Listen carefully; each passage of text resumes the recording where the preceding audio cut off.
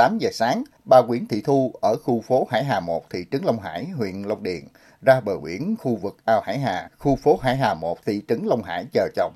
Bà Thu cho biết, chồng bà ra biển đánh bắt từ 3 giờ sáng, hiện giờ đang trên đường đưa cá vào bờ để bà phân loại bán cho thương lái.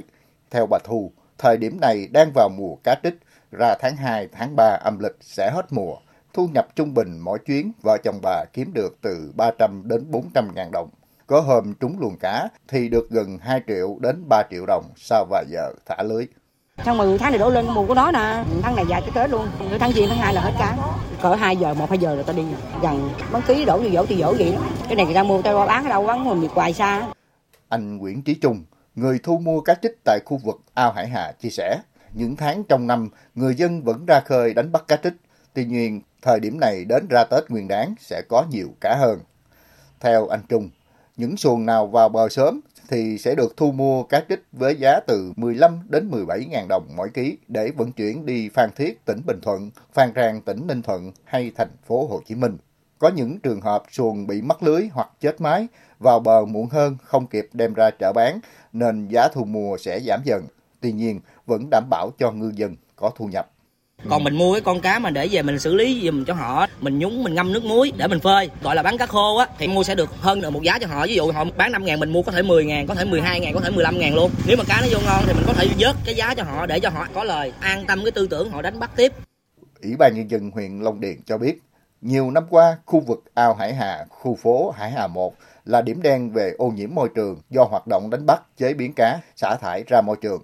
Trước năm 2020, chính quyền địa phương đã vận động ngư dân hành nghề đánh bắt cá trích di dời về khu vực trước Vinco thuộc khu phố Hải Phong 1 và Hải Sơn. Từ khi về địa điểm mới, ngư dân gặp nhiều khó khăn về neo đậu tàu thuyền do khu vực trên có nhiều đá ngầm, không thuận lợi cho việc vận chuyển hải sản. Bà con đề nghị được quay về khu vực truyền thống trước đây, khu phố Hải Hà 1. Ông Nguyễn Thành Vân, Chủ tịch Ủy ban Nhân dân thị trấn Long Hải, huyện Long Điền cho biết, đánh bắt cá trích là nghề truyền thống của ngư dân khu phố Hải Hà 1. Cá trích sau khi vào bờ, một phần bán cho các nhà hàng, quán ăn, còn lại người dân sẽ sấy khô, ướp muối rồi xuất sang thị trường Trung Quốc. Hoạt động này chỉ kéo dài từ 8 giờ sáng đến 12 giờ trưa. Cũng theo ông Vân, khu vực ao Hải Hà đã được quy hoạch khu công viên thương mại và đô thị Long Hải. Do đó, hiện nay người dân chỉ tạm thời tập kết mua bán hải sản sau đánh bắt tại khu vực khu phố Hải Hà 1. Sau khi khảo sát, địa phương đã chọn vị trí khu vực Miễu Bà, khu phố Hải Hà 2 để ngư dân tập kết hải sản, neo đậu tàu thuyền. Cái loại hình ta đi biển cá trích này là cái loại hình là cái nghề truyền thống của Long Hải. Địa phương đã báo cáo huyện là khảo sát lại để chọn một cái điểm phù hợp và lâu dài hơn cho cái loại hình này. Ủy ban huyện thống nhất thì chọn ngay cái điểm Miễu Bà, khu phố Hải Hà 2. Rồi xin ý kiến các ngành nữa. Được đồng thuận cái đó thì sẽ đầu tư ở đó, đầu tư một số cái vật kiến trúc nó phục vụ cho cái loại hình này nè.